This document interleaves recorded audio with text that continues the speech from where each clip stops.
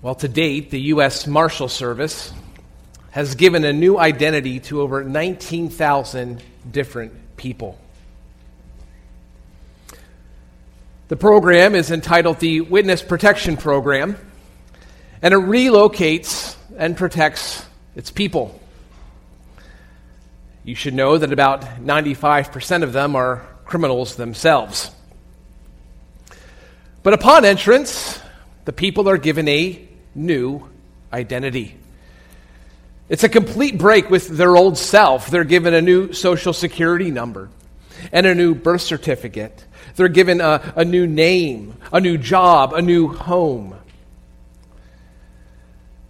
And if you are a Christian here this morning, you should know that you too have been given a new identity. The Bible says that if anyone is in Christ, he is a new creature. The old things have passed away. Behold, new things have come. So for you and I, as former lawbreakers, we now live as someone who has been forgiven by God and freed. We're favored by God. And though while we live in this world, we are different, exiles or strangers,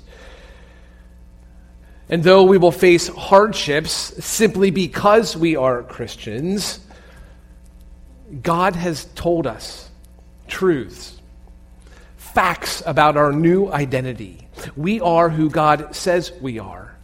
And that's so important because we live in a world that's trying to tell us who we ought to be. We may have it within our own minds of who we want to be. But at the end, ultimately, at the beginning, it needs to reside in who God says we are. That is our identity. That equips us to live this new life. Well, Peter is writing in 1 Peter chapter 1 to churches facing hard times. The gospel has spread. Jesus has ascended. He sent his disciples out. The gospel's taking root. Seed is in the ground. It's growing, it's sprouting, it's spreading. But all of it's happening under the clouds of persecution. And churches wonder, how can we live as exiles, as strangers to this world? Well, we pick up in 1 Peter chapter 1, verse 3 this morning. And we learned three realities of our new identity in Christ.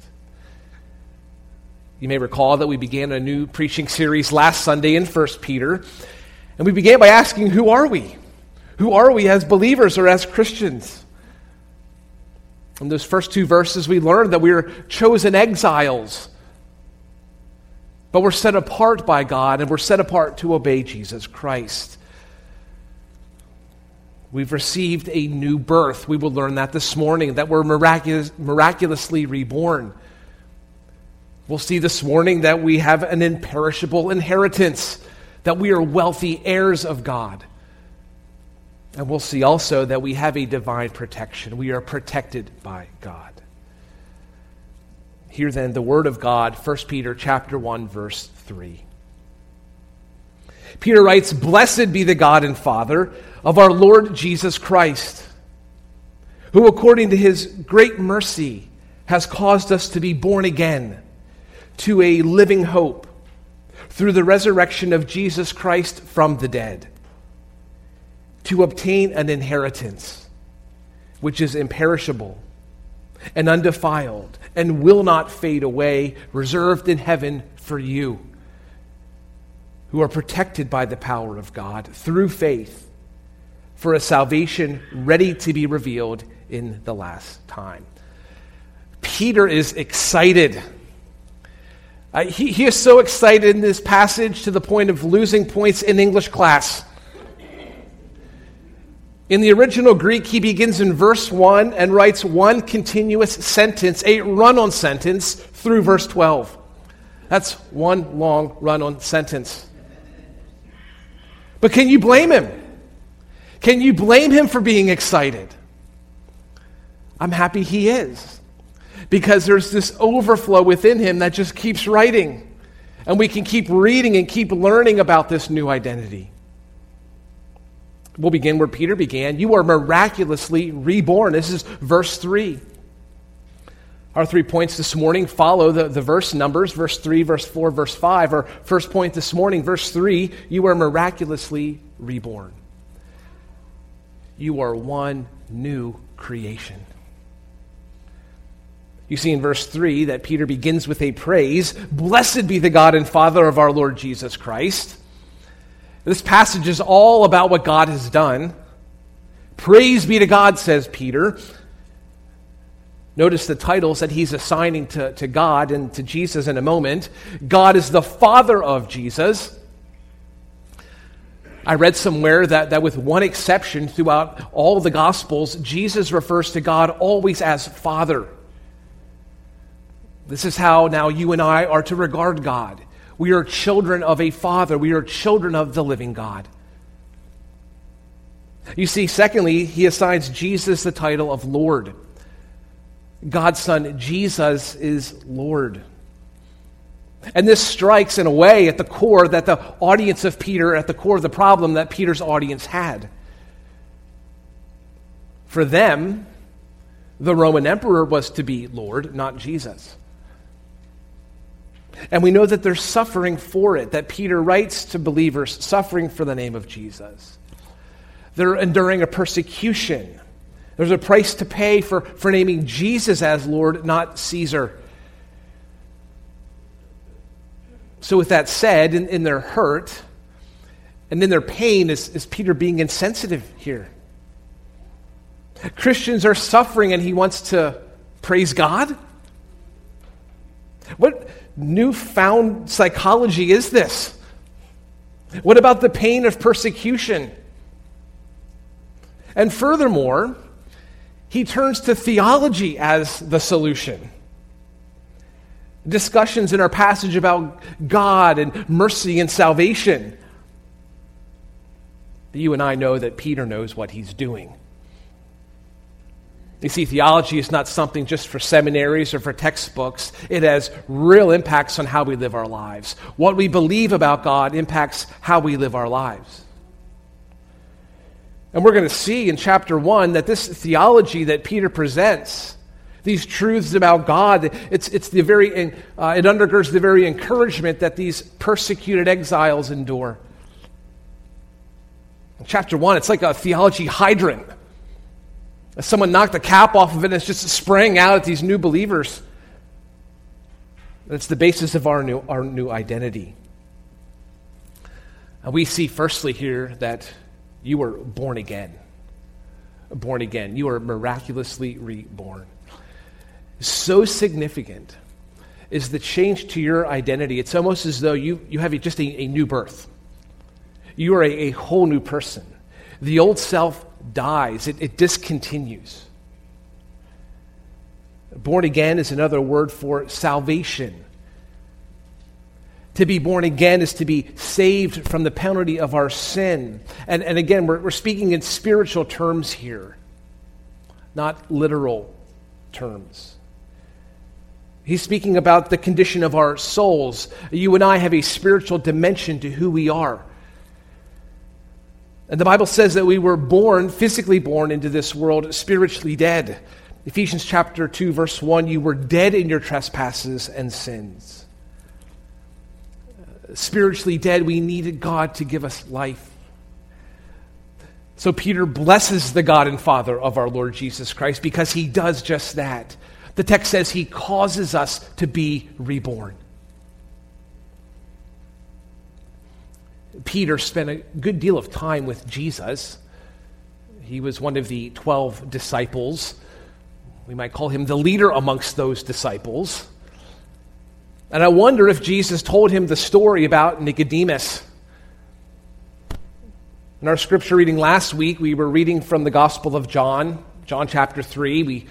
Walt read from there this morning. He picked up where Eric stopped. And in that chapter, a leader of the Jews came to see Jesus by night, Nicodemus. And Jesus says to Nicodemus, unless one is born again, he cannot see the kingdom of God. In other words, when we pass out of this life, if we are to pass into heaven, we must be born again. This is an act of God. new birth. Salvation is from God, it's not from me. Verse 3, he caused us to be born again. No one births themselves. This is from God. No one selects parents. No one schedules the birth date. No one chooses the doctor by which his or her arrival will come about. No one reserves a room for the birth. And contrary to latest opinion, no one chooses his or her sex either. It's male or female. God chooses that too. You see, no one births themselves. This is entirely from God. You'll never meet a self-made Christian. So I want to ask you this morning, are you born again? Have you received Jesus Christ as your Lord? Jesus told Nicodemus how this is possible. Later in John chapter 3, he lays it out. He says, Nicodemus, God so loved the world that he gave his only begotten Son, that whoever believes in him will not perish but have eternal life. You see, new birth begins with God. And God is looking down upon this world and seeing it broken and fallen. We know that. We feel that. It's a world filled with sin and with sinners. But out of love, God sent his Son, Jesus. And Jesus died for your sins, and he rose from the dead. And all who believe upon him, says Jesus, all who believe upon him are saved from the penalty of sin. You do not die spiritually. Instead, you receive eternal life. And in fact, if you're here this morning and you believe this for the first time, you can pray to God just from where you are. Lord, I sin. And I believe that you sent Jesus to pay the price for my sin. Forgive me. And the promise is new life. God answers that prayer of belief. You will be born again. So how does this new birth come about? How does it occur? Well, the text continues, we're born by God's mercy. We discussed this last week. We know that this new birth does not happen by the family that I'm in. It's not by family lineage. It's not according to my personal wealth or my career success. It's not by works. God does not rebirth those who merit it. We say that salvation is not by works, it's by faith. And no one, mark that, no one earns salvation. The text says your new birth happened according to his great mercy, because God is a God of astounding mercy. In Exodus chapter 34, verse 6, the Bible records the Lord passing before Moses, proclaiming, the Lord, a God merciful and gracious, slow to anger and abounding in steadfast love and faithfulness. You hear in that verse mercy and grace, they're walking side by side. We often use those words almost interchangeably. But God's mercy withholds what is deserved, and God's grace gives what is not. Again, God's mercy withholds what is deserved, and God's grace gives what is not. In fact, some of your Bibles may use the word compassion instead of mercy. That helps us to see it from a better angle. Those receiving mercy are in distress of some sort. There is a need, there's a helplessness, and that is so true of our spiritual condition. So in Jesus Christ we get mercy. And this helps us to answer the why question. Why does God save some? Well, he does it by his mercy. In Romans chapter 9, verse 15, he says, I will have mercy on whom I have mercy, and I will have compassion on whom I have compassion. So that it does not depend on the man who wills or the man who runs, but on God who has mercy. A better question might be, why does God save anyone? Why does he not allow us all to simply get what we have earned and deserved in our rebellion? Because he's a God of mercy, a God of compassion. And as he redeems, he's birthing a whole new family of children. And he's then placing them together in local assemblies called churches. We read some of this last week in verse 1. Remember, Peter's writing to a group of exiles, not to individuals. In verse 3, we see that God is the Father of our Lord Jesus. In verse 3, God caused us, not me alone, but us to be born again. In verse 4, the inheritance is reserved for you. It's plural, literally you all, or y'all, as they say in the South. There's this family or familial aspect to our salvation. As you look to the left and to the right in the room this morning, God is saving a group of people. He's redeeming us. We might say, in the context, that we are a roving band of exiles, but we are a band, we're a family. Reborn by a Father of mercy. If you're following along in this sentence, Peter says that we are now born to a living hope. According to his great mercy, God has caused us to be born again to a living hope through the resurrection of Jesus Christ from the dead. That could almost be translated as into a living hope. Again, it's this idea of a complete reworking. We have been removed from over here and placed over here. We've been repositioned. And Peter writes about hope here because he understood hope. There was a time where he went without hope. I mean, just imagine for a moment Peter at the moment when Jesus died. Peter was following Jesus. Peter was a close disciple of Jesus. He left the fishing business to follow Jesus. He's walking with Jesus, an enemy of the state. He has set himself at odds with the powerful Jewish ruling authority. And he's given up everything only to see Jesus die. He understood hopelessness. But we know Jesus didn't stay dead. That he arose from the dead, and in an instant his hope returned. And what Peter says this morning is that you are born into this living hope. It's not a dead hope. It's not an empty hope or a vain hope or a futile hope. The world's going to offer all of these, but Jesus offers something very different. It's a living hope. It's a certainty, a reality. It is a sanity in a world insane. You see, outside of Christ, as the end of life approaches, hope plummets. But in Christ, as the end of life approaches, hope rises. It grows, it increases. You see, as certain as the resurrection is, Peter says, so too is our hope. That just as Jesus rose from the dead, so too is our hope in him. It is that real. It is that true. It is that sure. So, who are we? Who am I this morning? You are reborn to a living hope, says Peter. And when our identity changed, what we hope in, that changed as well. And here's what Peter's audience experienced, something you and I will also, is that suffering is going to come along and it's going to test our hopes. Suffering has a way of teasing out what we hope in. You know, it's one thing to declare, I hope in Christ, but it's quite another to have a trial come along and test that. You see, Peter's churches, they're suffering for the name of Jesus. And he reminds them that whatever they're hoping in, a rebirth has given them a new identity. And it's an identity that he calls a sure hope. It's not even an invitation in this passage, it's an expectation that we would have a living hope in this Jesus. It's a key to enduring trial for these suffering believers.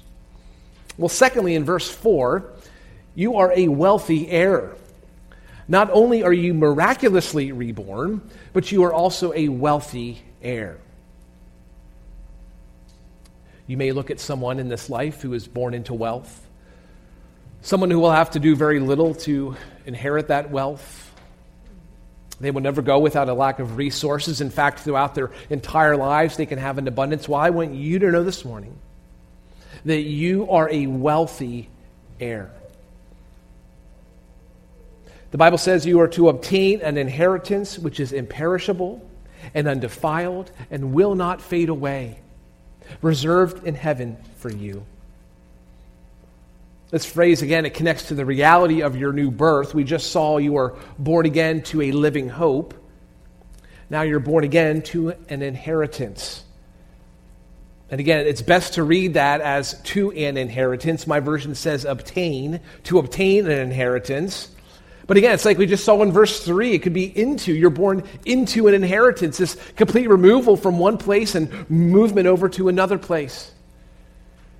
It's comprehensive. It's wholesale. You're now a child of a benevolent and generous God. This idea of inheritance goes all the way back to the Old Testament. There, God's chosen people, the nation of Israel, they were to receive an inheritance. For them, it would be the promised land.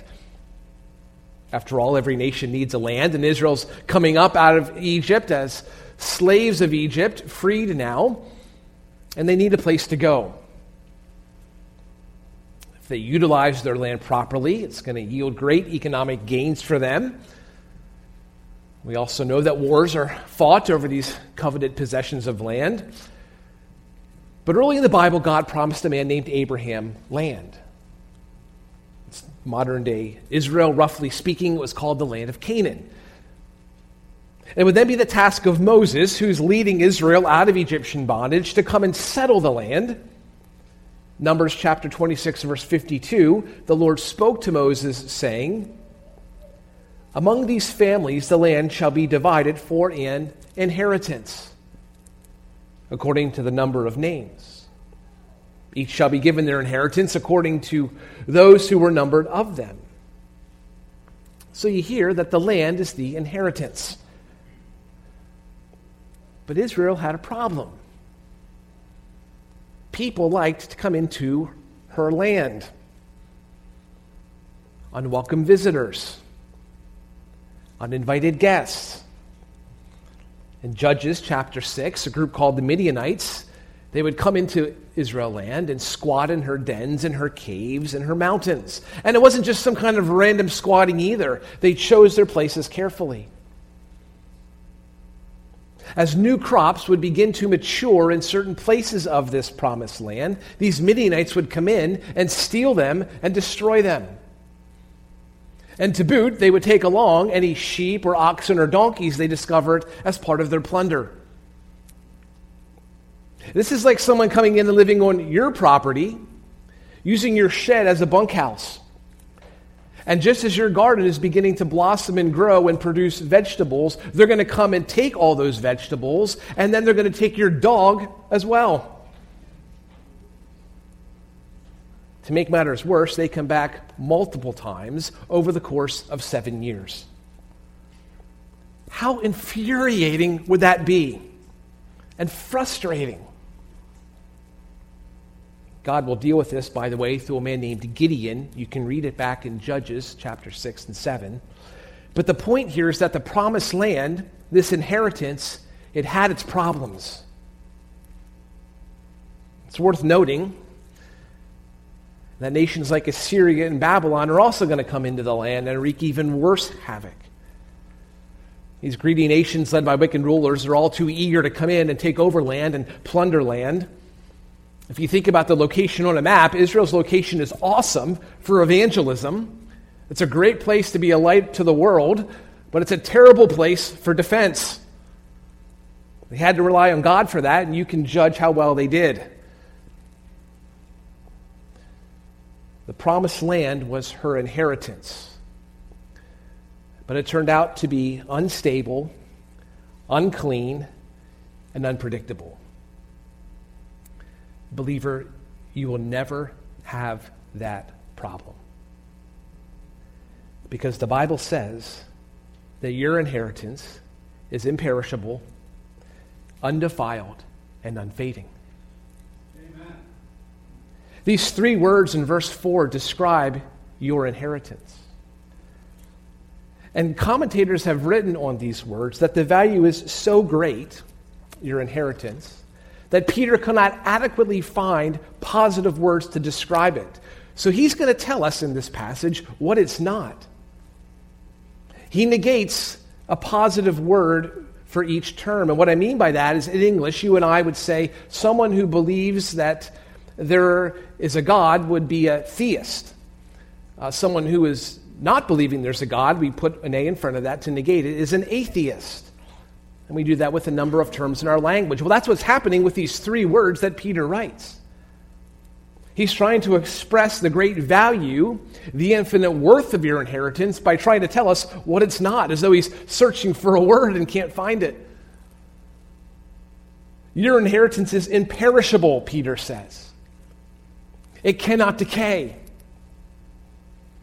Go home this morning or this afternoon and move some containers around in your fridge. You have perishables. That is not your inheritance in the Lord. We just discussed Israel and her relationship to her land. She wished her land didn't perish, but it did. It was stolen and it was abused. But God has given you and I an imperishable inheritance. Secondly, your inheritance is undefiled. It is unstained by sin. Just think about that for a moment. Try to imagine a world without sin. Sin infects every molecule of our lives, even down to the cells in our bodies. There's the effects of sin that are illustrated by disease and by illness. But there's going to be no more sin or the effects of sin. The inheritance is undefiled. There's to be no more accidents or injuries or pain. There's no more negative thoughts or rash judgments or poor decisions. It's almost impossible to imagine a world without sin. Yet your inheritance to be received one day is undefiled. And thirdly, Peter says, your inheritance will not fade away. It'll never lose its luster. Peter's going to use this word later in chapter 5, verse 4. There he'll describe the elder's reward. When the chief shepherd appears, when Jesus appears, you will receive the unfading crown of glory. Here the picture is a crown which shimmers, that it reflects light. It's shimmering gold. Well, it never dulls. It's always shining, never losing its luster. It doesn't lose brilliance over time. That's your inheritance. And fourthly, Peter says here, by the way, at the end, it's reserved in heaven for you. He says this in a very particular way. He states it in a way that points to God, that God is the one who's reserving the inheritance. You're receiving it, God's reserving it. You are a wealthy heir. Well, the words of Jesus in Matthew chapter 6, verse 20 illustrate this truth well. He tells us, store up for yourselves treasures in heaven, where neither moth nor rust destroy, and where thieves do not break in or steal. The point here is that any inheritance gained in this life, any stuff, any things, it's susceptible to breakdown. It could be by bugs, as he says, or by nature or other people. And this is relevant for the believer because we need to understand that in this life, you and I are going to lose. In the end, it's victory. It'll be perfect and it'll be final, it'll be complete. But in this life, there will be times of loss. In fact, we would say that oftentimes when we suffer, loss comes with suffering. Loss comes with suffering in many different ways. It could be the loss of dignity, or in the workplace, a loss of promotion. It could be the loss of an invitation to something. There are Christians who have lost friends and family members and even spouses, things that are supposed to last forever. Well, they don't always last forever. Peter would want us to remember your identity in Jesus. That though you lose things in this life, you are a wealthy heir. And what you receive spiritually is of much more value. It is more enduring. You heard the words he used. It lasts forever.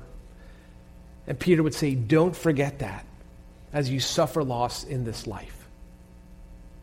You are a wealthy heir, miraculously reborn. And thirdly, you are divinely protected. Verse 5, you are divinely protected. He says you are protected by the power of God through faith for a salvation ready to be revealed in the last time. We just heard a moment ago that it's God who reserves our inheritance. Now we learn that it's God who protects us. That's a neat word. It's a military term. The word protect, it has to do with an army garrison defending or keeping a lookout. Paul used the word elsewhere to describe an opponent. He writes of an experience he had in 2 Corinthians chapter 11, verse 32. At Damascus, the governor under King Aretas was guarding the city of Damascus in order to seize me. You can imagine troops keeping watch, looking out for him. That's the idea, but it's God protecting you. And you see how this is done. Peter writes it's through faith. And this balances out a bit that tension between divine sovereignty and human responsibility. This saying that God is sovereign means that God is in complete control, that he has power and exercises authority. Last week in verse 2, we learned that God chose you according to his foreknowledge. In verse 3 today, we saw God caused you to be born again. But we see now that we must have faith. In verse 5, we're protected by the power of God through faith. And we should note that this is an enduring faith. It's a continual faith. It's the kind of faith that says, I believe, not I believed. It's ongoing. It's continual. But I think about my own faith, and I have to say that even here, I just can't lop this off and throw it in a compartment. I can't just declare it is by my faith that God will save me.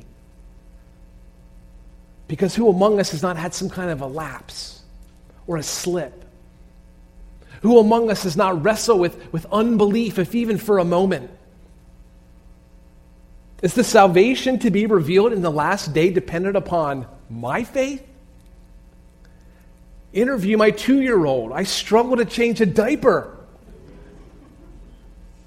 Not by my faith. But you get the tension, don't you? It's through faith I'm called to believe, and I do, but at the same time, on that final day, I'm going to point to Christ and not to myself.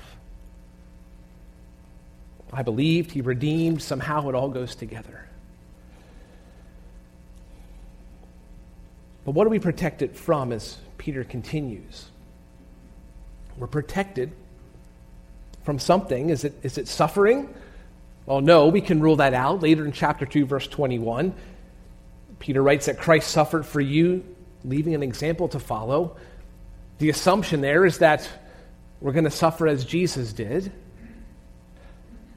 Are we protected from persecution? Again, no. In chapter 4, verse 12, Peter writes, do not be surprised at the fiery ordeal among you. That's speaking about persecution, the assumption being we'll be persecuted. Maybe it's pain or heartache or grief. Maybe we're protected from those things. But again, faith in Jesus doesn't cancel trouble out of this life. I believe what Peter's writing here is that God protects you and I from whatever might try to steal or divert us off that path to the kingdom. Whatever might keep us from final salvation, God protects us from that. God's power protects through faith for a salvation ready to be revealed in the last time. This concept of salvation, it's huge in the Bible. It's an identity changer. And you may have sensed it, or there's this thread that's woven through our verses today. This word salvation is spoken of just in different ways. It's so big of a theme. In verse 3, Peter writes of it, calling it born again. And verse 3 again, it's a living hope. And verse 4, it's an inheritance. And verse 5, we learn that it's ready for us. God has it ready right now. There's no wavering, no delay, no procrastination. But you also recognize in that verse that it's to be revealed. The apostles speak of salvation throughout the New Testament, and they do it in 3 different tenses of time. There's past, there's present, there's future. Titus chapter 3, verse 5, Paul writes about salvation in the past. He saved us, past tense, not on the basis of deeds, which we have done in righteousness, but according to his mercy. There's a present salvation, 1 Corinthians chapter 1, verse 18. For the word of the cross is foolishness to those who are perishing, but to us who are being saved, it is the power of God.